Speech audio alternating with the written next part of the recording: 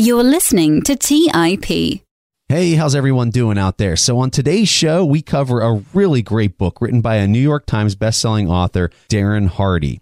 The name of the book is The Compound Effect, and the reason that we're covering this book is because Darren Hardy was the former editor at Success Magazine, and he has an enormous amount of experience interviewing billionaires and highly accomplished individuals. So his notes and his comments on this book are really profound, especially if you're the type of person who's always trying to improve and add more success into your life. Also, his book is one of the top-selling business and success books on Amazon, and this was the case for an extended period of time.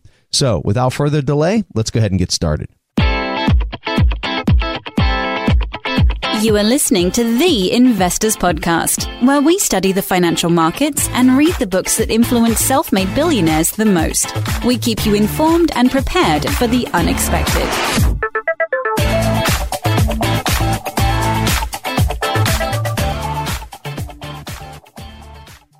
All right, how's everyone doing out there? So like we said in the introduction, we're going to be covering the book, The Compound Effect, and this was written by Darren Hardy. I personally really like this book. In fact, I might go as far as saying that this would be like a top 10 or top 15 book for me. And I'm curious, Stig, if you had the same opinion on this. Did you like this as much as I liked it, or did you think it was average or what? I'm curious to hear your thoughts.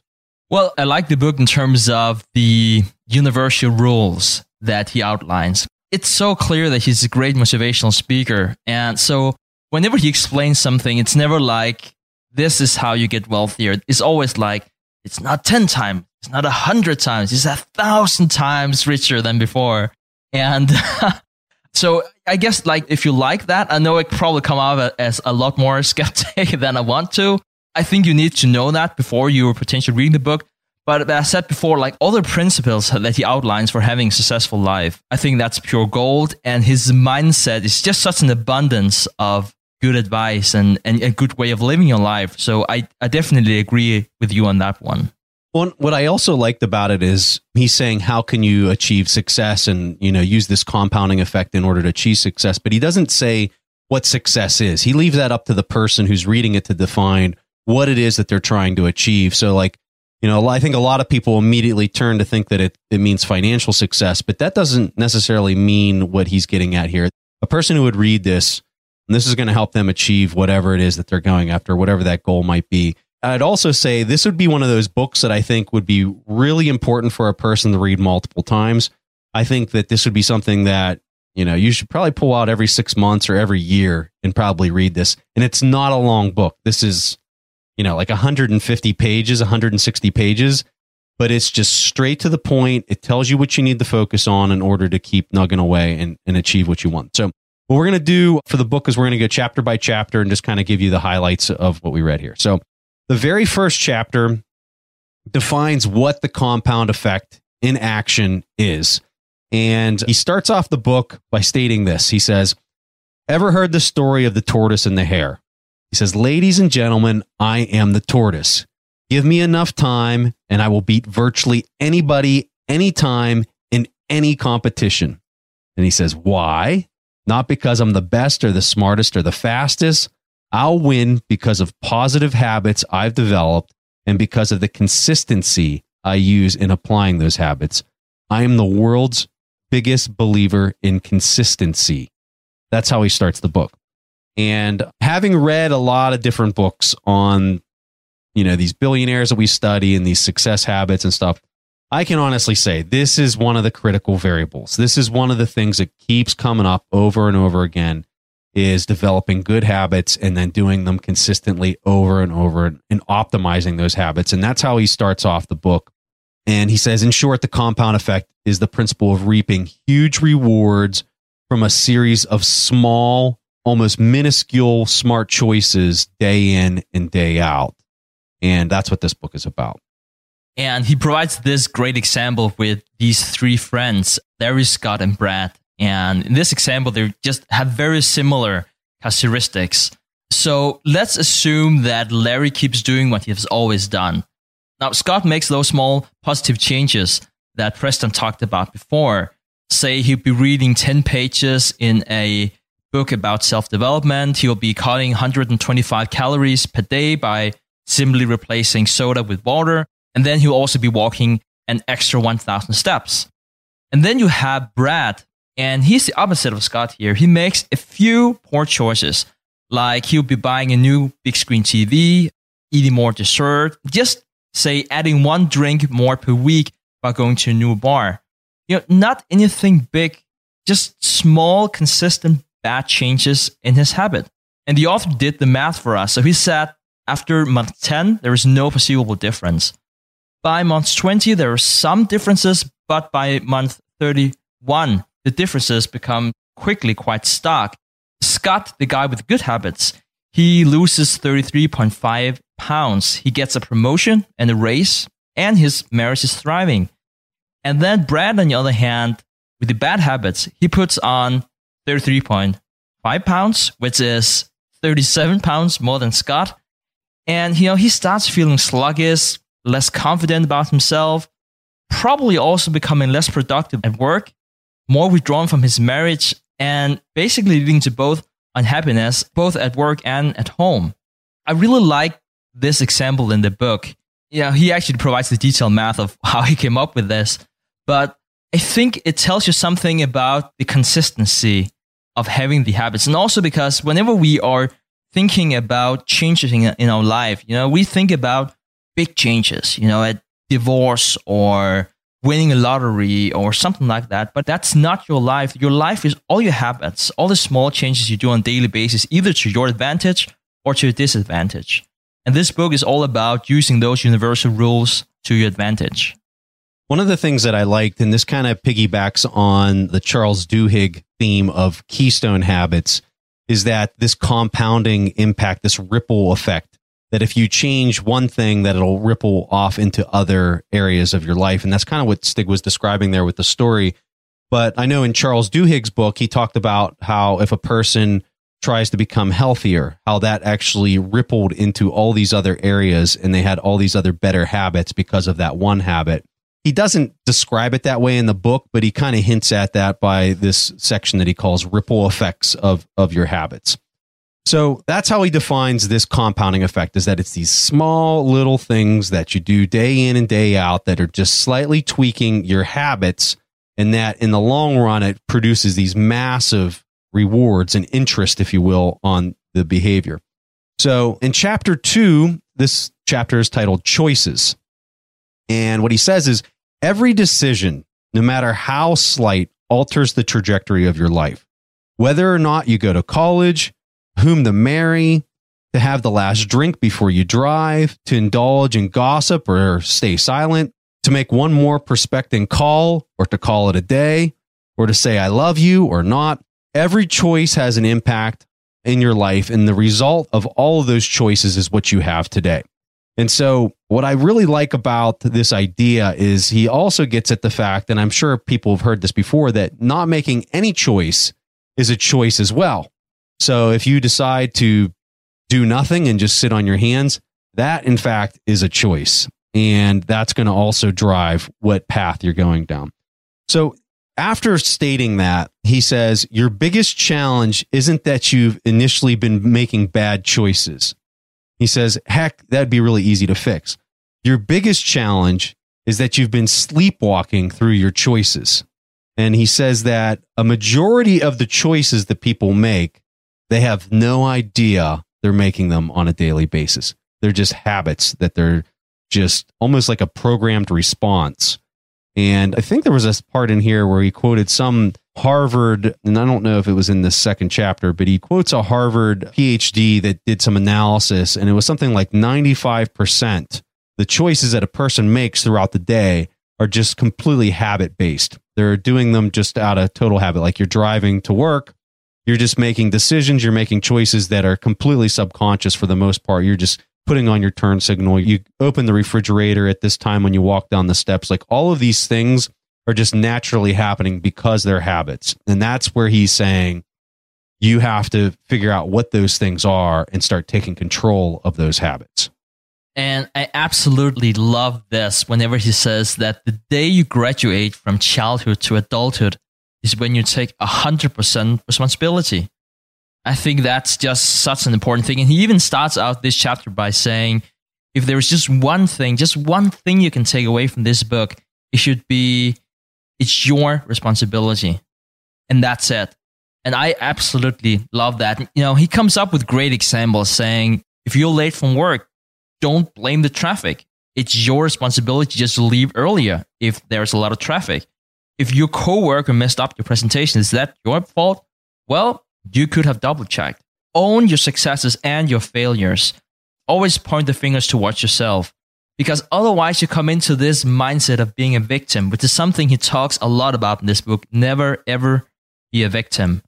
It's not about luck, right? I mean, because that would be the next thing. Well, some people are lucky. And he debunks that by saying, well, 80% of US millionaires, they're first generation. So yeah, you can make an argument that the other 20%, you know, they're lucky. Sure, but the vast majority, they made it by themselves. They made it because they are personally responsible for what they're doing. And he says, you know, yeah, you can get lucky, but that's more in terms of health issues or where you were born. And he has this formula in his book when he says, this is the formula for luck, if anything.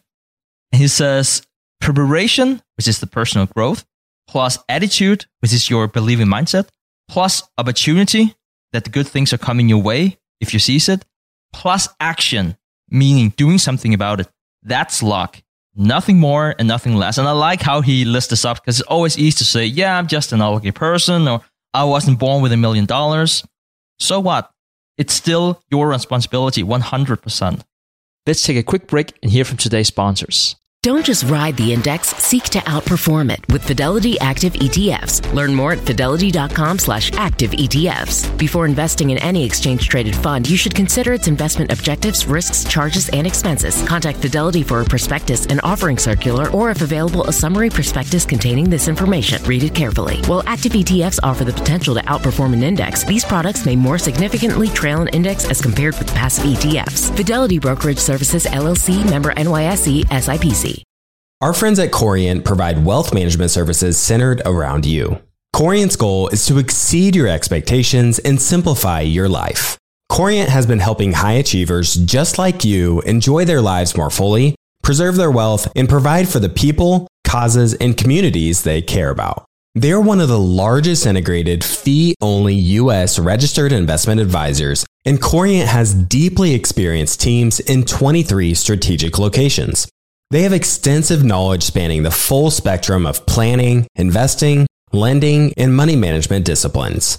The teams at Corient put the collective power of their expertise into building you the custom wealth, investment, and family office solutions that can help you reach your holistic financial goals, no matter how complex they may be. Real wealth requires real solutions. For more information, speak with an advisor today at Corient.com. That's spelled Corient.com. That's Corient.com. When Rainn Wilson had a great idea, he turned to AT&T Business. They assured him no matter how out there his idea may be, they had his back. So he came up with this, a talking pillow designed to put you to sleep, backed by a reliable network and the only network with built-in security controls. And thus, Sleep with Rainn was a hit. Take your business to the next level at business.att.com. That's business.att.com. All right, back to the show.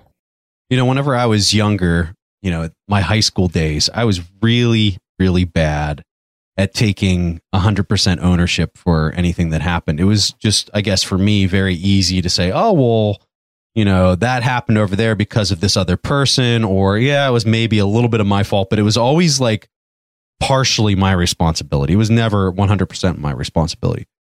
And one of the most difficult things that I learned whenever I showed up at West Point the very first day was this idea of 100% ownership. Because let me tell you, that was the thing that probably stood out more than anything that I learned those first couple days, the first year, the whole 4 years, was this idea that no matter what happened to me personally, whether it was good or whether it was bad, it was 100% my fault or my responsibility. And, you know, it was weird because we would do these things called duties. It was what they were called. Your very first year that you do these things called duties. And one of the duties that you'd have to do each week was all the laundry for the whole school was done. Like we'd have to send out this laundry in like these bags, and then the laundry would come back, and then the freshmen, we'd have to sort the laundry. We'd have to prioritize it by the rank of all the students in our company, which was about 120 people in our company. We'd have to prioritize this laundry, and then we'd have to deliver it to all the upperclassmen in the highest rank to the lowest rank, and that somebody couldn't go out the door, and we were all stuffed in this room. We couldn't be like out in the hallway or anything. We were stuffed in one person's room, so their room would just get destroyed with all this laundry in there. And then we had to deliver it to each person, and you couldn't deliver it out of order. So if I tried to take it to somebody who was, 50 ranks lower than the number one guy in the company, we had to wait in the room with his laundry until that guy came back. And so long story short, we'd make tons of mistakes, and we'd make all these errors, and you'd get stopped by these upperclassmen as you're like delivering. And he'd be like, why did this happen? And you darn well it was like maybe your buddy did something or he messed it up and he handed it to you wrong. But if you even thought about responding that it was somebody else's fault, you were just done. You were just dead. They were going to destroy you. And I mean, this is one example of like many that happened on a daily basis where you'd be asked a question about why you did or didn't do something, and it might be 100% somebody else's fault. But you had to always say, sir, there's no excuse. I failed to do whatever it was, and then that was the reason why you were late. That was the reason why you failed to accomplish something. It always came back to why you failed to do something or why you might have done something right.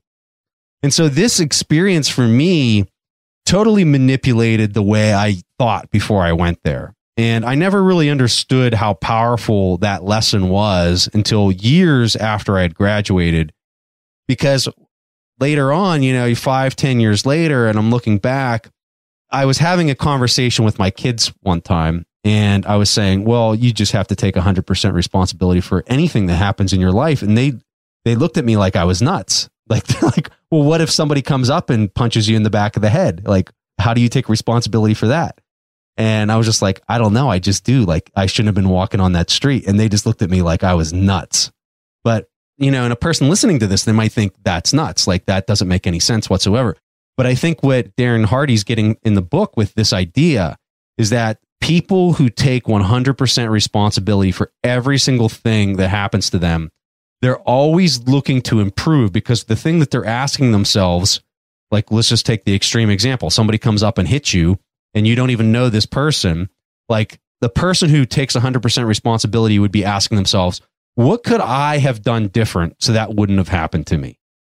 And at the end of that question, they might come to the response of like, really, there was nothing I could have done. But by starting with, I'm 100% responsible for everything that happens with me, you go through that process of trying to optimize or figure out how you could have done something better. And when you don't start with that mindset, you'll never think that way, and you'll never try to optimize, because it'll always be like, well, I wasn't even responsible for any of this. It was all that other person. And you never go through that process of trying to optimize yourself. And so I don't know. I'm a very, very firm believer of this owning 100% of everything for yourself, because it forces you to stop playing the victim card, because there isn't a victim card in the pocket anymore when you start thinking like this. But I think it's a strong leap for a lot of people to do. Say that your boss is mean to you, and you're like, just because he's mean, it's not my fault. Perhaps you're right. But if that's the situation, it's your responsibility to find another job, or it's your responsibility to be transferred to another department, or whatever that might be. It's always your responsibility, because otherwise you'll just fall into this role of being a victim. I want to say this too. I think it's important for people to recognize that everyone starts out life at a different starting point. There's some people that start life in a very easy upbringing. They have fantastic parents that have groomed them and trained them to think in a certain way, and they go on to do really successful things.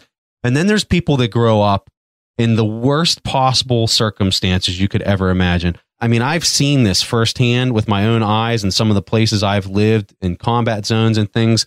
And let me tell you, it's almost mind-boggling to think about the differences of where people start their lives. But I think this is what's really important. I'm not saying one is right and one is wrong or anything in between, but I think what people need to understand is I look at it like this. Some people, when they start their life, they have to climb a hill that is much steeper and other people don't. It's just completely flat. And for those people that are climbing the very steep hill, you can look at it from this perspective. You're being groomed to handle some of the most difficult situations possible. So if you can work your way out of that, once you do start getting some momentum and moving forward, it's going to make the comparison to the person who had the flat surface from the start that much easier once you do break through. But I think one of the key things to break through, even though that you had a disadvantage from the start, you can get to that same level. It's going to be harder. It's absolutely going to be harder, but you can get to that same level. And when you do get to that same level, you're going to blow past them at such a clip and such a speed that it's going to make them look like they're standing still. So you could almost say that it can be an asset, but it's very hard to overcome and it's very hard to get the momentum going from the start. And that's what's really difficult. But I think that this mindset, 100% ownership, is such a vital piece to success, whatever you define success as. Yeah, and I think that's a good transition to chapter 3, which is called Habits. And Preston was already hinting at momentum, which is the 4th chapter, and how to get that, whether or not you have a handicap from day one. So chapter 3 starts off with a story that I just absolutely love. It says, a wise teacher was taking a stroll through the forest with a young pupil and stopped before a tiny little tree, a little sapling. And he looked at the pupil and he said, pull up that sapling there, pull it right out of the ground. And so the pupil went up and just pulled the sapling right out of the ground, real easy. And so the wise teacher walked over to now like a little bit more of an established sapling. It was a little bit taller, maybe like up to his knees or his waist. And he says, pull that small tree out of the ground. And so the pupil goes and he just kind of pulls it straight out without much of a fuss. He goes over to yet another tree, and this one's like up to his shoulder, and he says, pull this one out of the ground. And he grabs a hold of it, and he's kind of yanking and twisting and doing like, you know, the thing that you always got to do when you got to pull a tree out of the ground, and it's a little bit difficult. And then all of a sudden the roots kind of snap and you pull it down and you fall on your butt.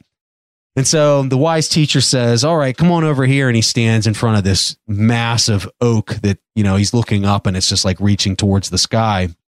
And he says, pull that out of the ground. And of course, the pupil just kind of smiles and starts laughing. And his point is this.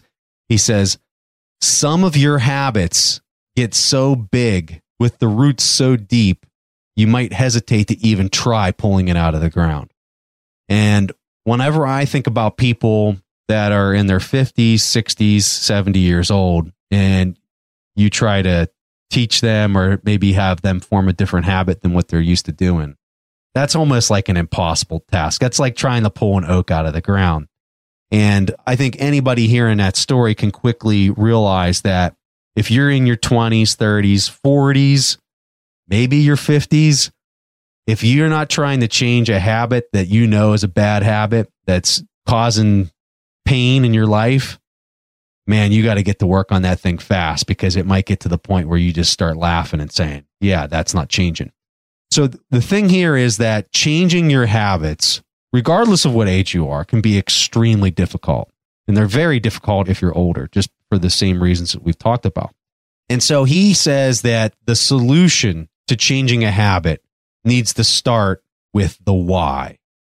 And I'm going to pass it over to Stig to explain what the why is all about.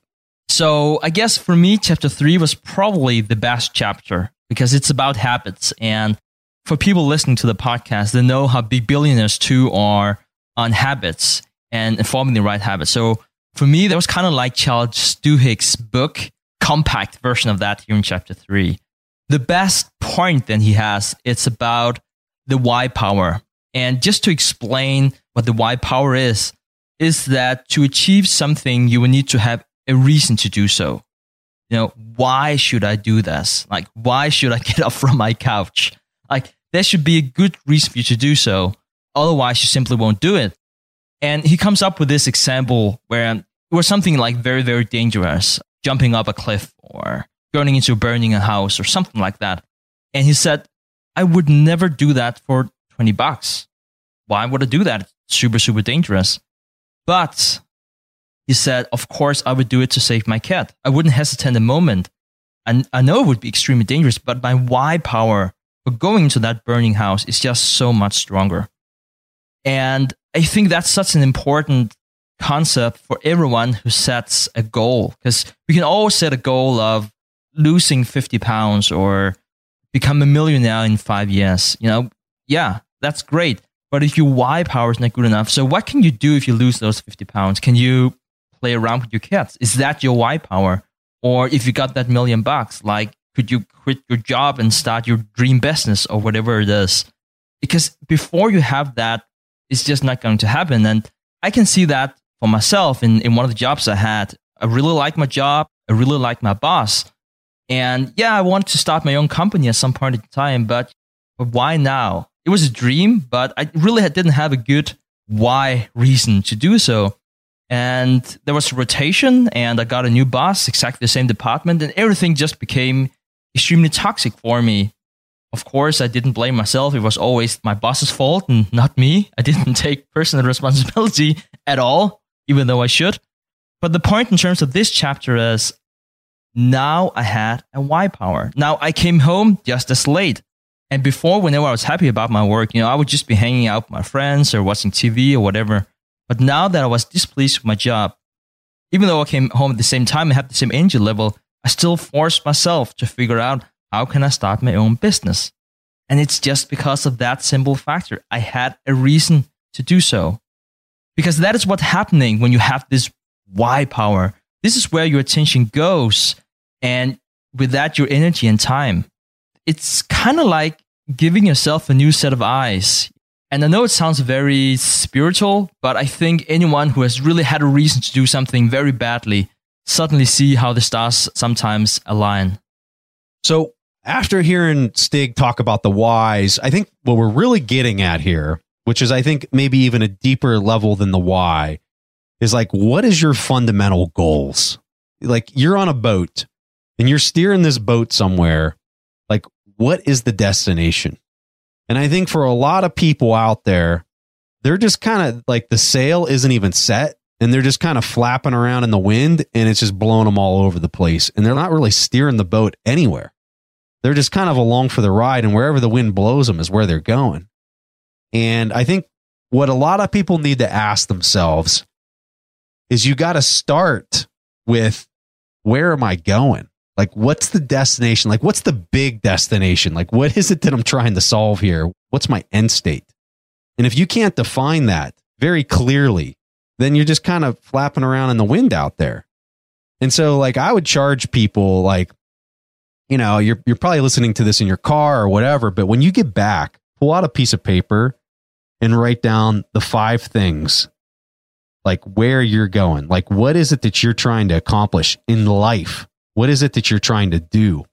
Because whenever you know that, all the other whys will fall into place, and they can be sub-nested underneath of those big overarching goals that you're trying to achieve. And I think that that is just so important for people to do. And I would argue, I would have no idea what % of people literally have no idea what their goals or their end states or what it is that they're trying to achieve. I think they're just going day by day, and whatever comes their way, they just kind of take it. All right, so chapter 4 is titled Momentum, and he refers to momentum as Big Mo. He keeps saying Big Mo in the book, but in general, he talks about this idea that whenever you start doing things consistently, and you've set up goals and you're saying, I'm going to achieve this, and I'm going to do this for 30 minutes every day at this time, I'm going to do X, Y, and Z, and you kind of get in this rhythm. What you do is you start building momentum behind that thing that you're working towards.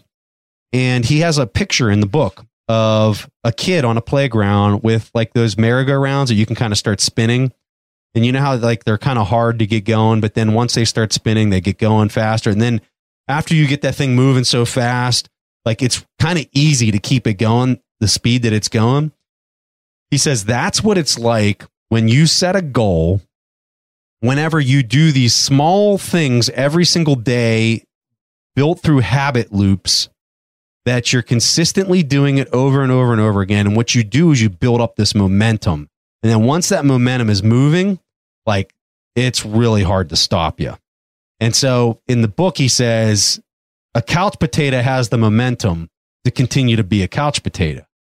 But a person who has this success rhythm continues busting their butt and ends up achieving more and more and more. And they just keep achieving at a faster clip because they've got these success loops and these success habits in place. And so you have to figure out, what is it that I can design around my lifestyle that I can start building these success loops and success habits to gain this momentum? Because once that momentum gets going, it's really hard to stop. But at the same time, it's very hard to get it going. And he uses a water pump. If you've ever used a water pump, like, it takes forever. If you just keep pumping and pumping at first, like, no water's coming up and it just feels like your arm's going to fall off. And then all of a sudden the water starts coming out. And if you stop pumping, it goes the whole way back down and you got to do it all over again. But if you just keep gradually pumping it, once the water starts coming out, you can just keep that momentum going. And he says that's exactly what success is like. Once you start achieving it, you have to keep doing it. You have to stay in that rhythm. He has this beautiful example of the rocket ship that uses more fuel the first minutes than the rest of the journey because it has to break free from the pull of gravity. And that is especially true if you're born under unlucky circumstances, you call it that. But then what happens is that once you are pulled free of gravity, you can glide into orbit because you have that momentum. And that's also why it's so important not to break the consistency. Say that you want to lose weight and then you just slip one day and you binge eat 10 burgers. Now, it's not the damage of the 10 burgers that's the problem. It's the momentum that you lost. That's the problem because it takes so long to build. Let's take a quick break and hear from today's sponsors. If you're looking for the right franchise concept at the right time, an iFlex Stretch Studio franchise is the business for you. iFlex is the newest franchise concept from the founders of The Joint Chiropractic. With over 200 licenses already awarded to our regional developers, there's never been a better time to own an iFlex franchise in your market. An iFlex Stretch Studio franchise offers its clients the best in professional assisted stretching for one affordable price in one beautiful location. Even the Mayo Clinic says stretching can increase flexibility and improve your joints' range of motion, helping you move more freely. Prime regional developer opportunities and franchise locations are going fast. Don't miss this opportunity to get into this rapidly growing health and wellness business from the founders of The Joint Chiropractic. Find out more today. Call 888-994-3539 or visit iflexpodcast.com. Call right now, 888-994-3539 or visit iflexpodcast.com. Kyle, you're connected with a ton of different investors and portfolio managers, and you're just really in the know on a lot of these things. How do you keep up with all the day-to-day headlines for your portfolio companies? Yeah, so I used to have a ton of issues with this, and that was until I started using Yahoo Finance. Really? What's so great about it? So Yahoo Finance is awesome. I have my whole portfolio entered and I can easily see all the top headlines to keep up with the recent news. And each day you get an overview of the major global events that might be moving the market. So I'm ready to easily pounce on any opportunities that come my way. What else can you do on Yahoo Finance's platform? They also have a number of cool features, including a tool that lets you link all of your investment accounts, analyst ratings, and independent research, as well as the ability to create customized charts. Well, now I know that the audience is really going to love this one. And I actually see they have 90 million monthly active users.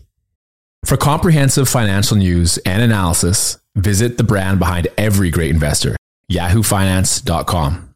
The number one financial destination, yahoofinance.com. Take your business further with the smart and flexible American Express Business Gold Card. You can earn 4 times points on your top 2 eligible spending categories every month, like transit, U.S. restaurants, and gas stations. That's the powerful backing of American Express. 4 times points on up to $150,000 in purchases per year. Terms apply. Learn more at americanexpress.com/business gold card. All right, back to the show. So I got a really cool story to tell. So whenever I was a cadet back in the day, I think it was between my junior and senior year, I had the opportunity to do an internship at NASA. And I worked in the astronaut office at NASA. And this was with my degree. I did an aerospace engineering degree. And so they gave me this awesome opportunity to go down there and work in the astronaut office. Well, when I was down there, I had a couple astronauts that asked me if I'd like to go on a flight with them in their simulator. And I was like, well, yes. It's like, well, who the heck wouldn't want to do that? So this was the coolest experience ever. So we go into the simulator. This is at Johnson Space Center in Houston. And they take me into this room. It was a large room with like this simulator on like hydraulics. And the simulator starts when you climb in, you kind of lay down on your back because I don't know if people think about this, but when the shuttle launches, this is before SpaceX and all that kind of stuff. This was decades ago. But the space shuttle is upright. And so the crew is literally sitting on their backs when everything starts off. And so like in the simulator, there I am sitting next to, I think there was 3 or 4 astronauts sitting beside me. And then you had the captain and the co-pilot there in front. So I could see them in front of me. And then I had a bunch of astronauts sitting right next to me in like the back seats. And this is how it is in the real space shuttle. So in the simulator, it starts, shaking and it goes through like this simulator. And there's like a small window right to my left that I could look out and I could see everything there. Like, it wasn't the best graphics, but the graphics were decent. And so the spaceship starts shaking and I can see, and they showed me this before we started. They said, there's your speed and it's going to be in Mach, like the speed of sound. It's going to click off by the speed of sound of how fast you're going. And so we took off and it was probably a minute or 2 minutes into the sequence. And it's hard for me to remember the exact measurements here, but I want to say like 2 minutes or 2 minutes and 30 seconds. We had left from Florida. And we were like halfway across the Atlantic Ocean in like 2.5 minutes or something like that. It was totally nuts. And so as the ship kept going in the simulator, mind you, this is in a simulator. As it kept going, I was watching the airspeed. And the speed was like going pretty slow. Like you could see it went Mach 1, then you were going Mach 2, then you were going Mach 3. And the speed was going up and we were probably like Mach 10. And then all of a sudden, the speed just started going like exponential because it was like clicking down. It was like Mach 9, Mach 10, Mach 11, Mach 12, Mach 13, 14, 15, 16, 17, 18. And it just took off. Like once we got up to orbit and we started hitting orbit, the speed just went crazy and it just started clicking by in like what felt like just seconds. You were going another Mach faster. And whenever the thing hit orbit, I don't remember what the Mach was, but it was really fast. And it goes around the Earth. The shuttle at that orbit went around the Earth every hour and a half. So every 45 minutes you had sunlight, and then another 45 minutes it was total darkness. It was mind-blowing. It was the coolest thing ever. And the reason I'm telling this story is to get at the momentum piece. This thing was moving, although it was fast, it wasn't going really fast until the very end as you were just coming out of the orbit. And then you went double the speed in just a couple seconds. And it was just fascinating to see the impact of what momentum looked like in that situation. It was just fascinating. But anyway. What a great story. As a pilot, and I flew helicopters after this experience. And so like I had a checklist on my left leg and I had another checklist. One was like for my personal notes. And then one was like how to fly the aircraft. For the astronauts, they had checklists on their arms, both arms. They had checklists, like multiple checklists on each leg. And then they had these rods that they would pull out of their flight suit. Okay, like they would unzip a portion of their flight suit and they'd pull out this rod and then the rod would extend. And then they were throwing switches because we did emergency procedures whenever I was in the simulator with them. They would start throwing these circuit breakers and switches with these rods because they couldn't reach the switches because they were so buttoned down inside of the cockpit. It was just so fascinating to watch them go through these emergency procedures. And one other thing that was really cool was on their checklist, every page had Velcro. Because once they hit orbit, what happens is all the pages open up and they can't keep track of what page they were on. So every single page in their checklist is Velcroed. It was so cool. It was the neatest thing ever. Now that I'm done, we're going to go back to the book. I apologize if I bored people and got off topic here, but now we're going to go back to the book. No, that was really cool, Preston, especially for all of us who have no clue what's going on in NASA, but just know that they're doing a bunch of really cool stuff. That's how we we are able to describe. So thank you for sharing some of the details of how the inner workings are. So one of the things you might take away reading this book is his 5-step checklist of how to invite big mo in, or how to get momentum, if you like.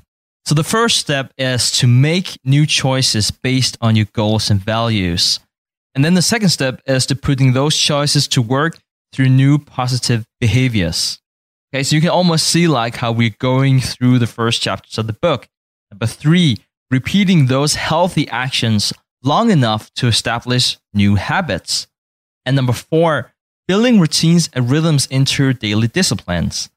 And of course, to round this off as the 5th step, staying consistent over a long enough period of time. And the best example I could come up with here was not for me, but it was actually based on my wife, who I will now shamelessly brag about. And I think she speaks 6 or 7 languages, like really, really well. And then she has some languages on the side. And people's immediate comment whenever they hear that, or when that comes up, which is a lot more modest about than me, by the way, is typically something like, oh, wow, you're so lucky that you're born with the right talents to learn many languages, or something like that. And I see where people are getting that from, because they might have learned, a second language in school for, 2 years, and then that's it, and they forgot anything about it. But that's not what she's been doing. So she's been extremely consistent about forming the habits. And now she's just, to use one of the metaphors, really gliding into orbit here. Like, whatever she does whenever she wakes up and what she does whenever she goes to bed is just to focus on learning languages. That's what she does, like preferably an hour, sometimes shorter. But she always does something, even if it's just learning 2 new words. She has this saying, 2 cents in her piggy bank. It's just all about forming those habits. Because one of the points that Hardy's talks about here is that your mind works subconsciously, and it keeps on working even if you're asleep. So if you start your day doing what's important, which to my wife is learning a new language before she goes to work, if you do that, your mind still works. And if you do that just before you go to bed, when you sleep, you just absorb that. And apparently you just need to do that for 33 years, if anyone's interested in that. I can totally vouch for Stig's wife. She can speak 6 languages. You hear a lot of people say, oh yeah, they can speak 6 or 5 languages or whatever. And usually it's like they can maybe speak 3 really well. And then the other 2 are like, they can say hello and goodbye. But with Stig's wife, this is 100% legit. My wife's Korean. And the first time we met Stig and his wife, and Stig's wife's from Denmark, the first time we met Sophie, she just like started talking to my wife in Korean. And I was like, holy moly, this is crazy. And another funny story, we were in Korea, Stig and myself and both of our wives, and we were riding up an elevator in a department store.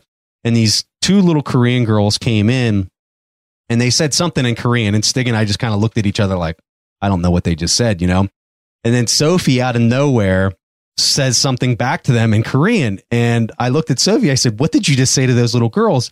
And she says, oh, they said to each other that they wish that they could talk to me. And then I responded back to them and I said, yeah, I can talk to you. Just talk to me in Korean.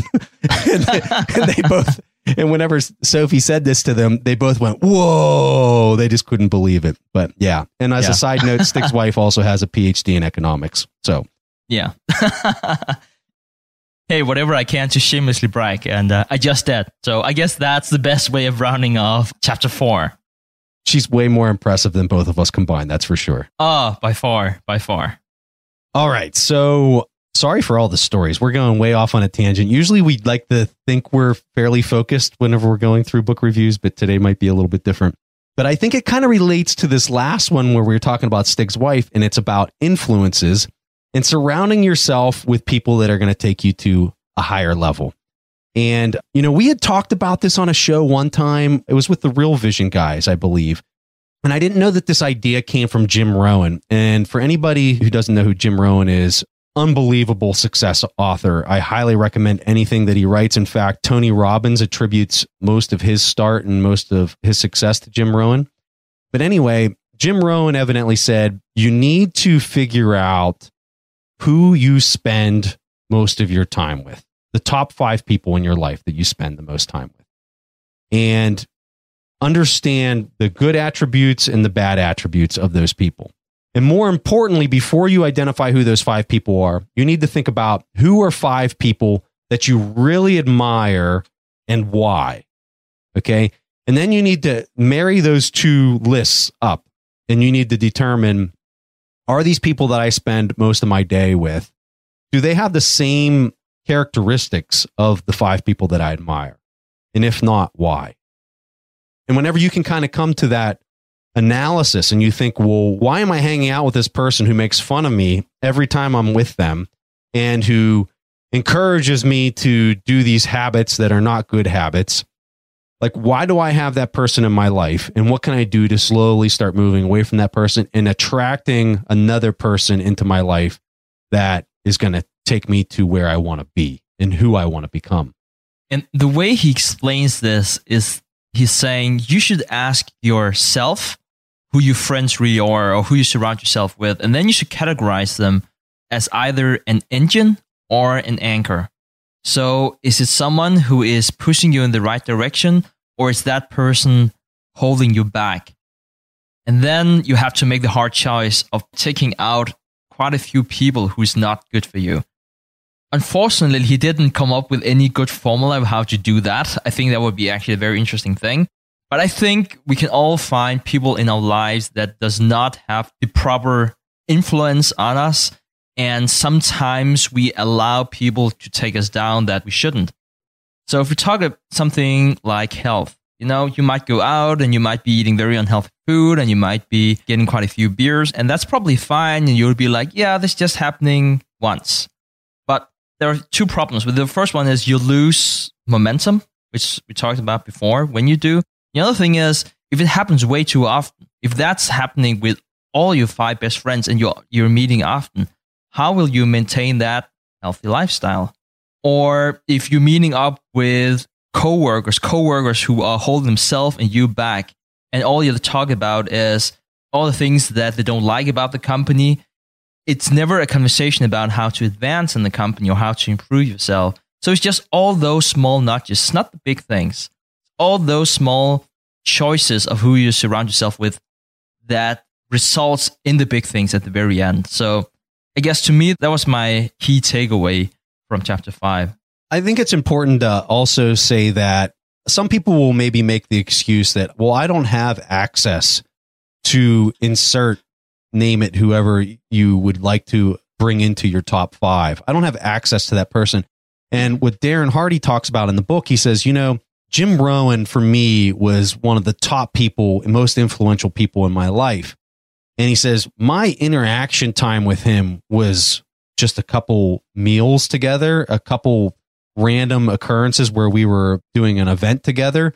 But outside of that, I really had no other interaction with him at all. How I became so close with him is I've read his material so many times and I've studied his material so much that he basically became one of my top 5 because he has inserted him through media, through books, audiobooks, whatever, into his life.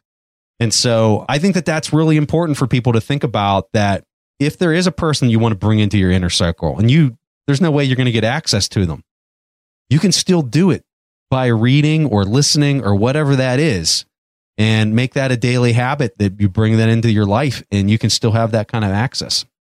At the end of the day, you attract good things in your life and you also attract bad things in your life. And if you don't meet the right people, I would say it's 100% your own responsibility. There's this saying that it's not about making $1 million. It's about becoming that person that's required to be a millionaire. That's the important thing. So what Darren Hardy says in the book, and this is an exact quote that he says, and I think this is such a good quote. He says, if you want to have more, you have to become more. Success is not something you pursue. What you pursue will elude you. It can be like trying to chase butterflies. Success is something you attract by the person you become.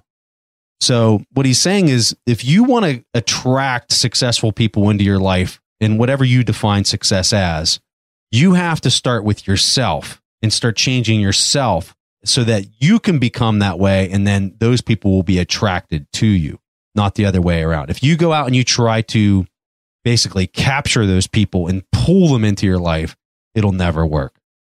All right. So in general, I really like this book. And I think that this book is for the person, if you're young, if you're in your 20s, I think this is a really, really important book for you to read, and probably read twice.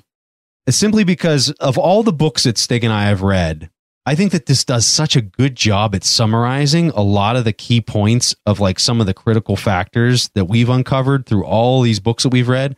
And you kind of get it all in one small little 150-page book. So I'm a very big fan of this. I think that Darren Hardy did a great job writing this, and it's very concise. It's right to the point and hits the stuff that's really important. And if you take this book and you actually do the stuff that he says in this, and you focus on working on your habits, listing out what your goals are, and like working towards that a little bit at a time, man, you're going to see such big results. This is going to be such an important book in your life if you take the time to read this. So I really like this book. I give it definitely 2 thumbs up for sure. I think like if there are 2 things you will take away from this book, it should be always take 100% personal responsibility. Always, always, always. Especially when it's not your fault. That's the time when it might seem the dumbest or most unfair, but that's really the point in time where you should take 100% responsibility. And the other thing is consistency. Now, that's not the same as not quitting something that is horrible, a toxic relationship, for instance, but consistency of something you know that is completely aligned to your values and your goals. All right, so that's all we really had for the book. So I hope you guys enjoyed the review of The Compound Effect. Go ahead and check out the show notes. We'll have some of our notes in there. We'll have links to the book if you forget, and we'll have everything there for you. All right, guys, that was all that Preston and I had for this week's episode of the Investors Podcast. We see each other again next week. Thanks for listening to TIP. To access the show notes, courses, or forums, go to theinvestorspodcast.com. To get your questions played on the show, go to asktheinvestors.com and win a free subscription to any of our courses on TIP Academy. This show is for entertainment purposes only. Before making investment decisions, consult a professional. This show is copyrighted by the TIP Network. Written permission must be granted before syndication or rebroadcasting.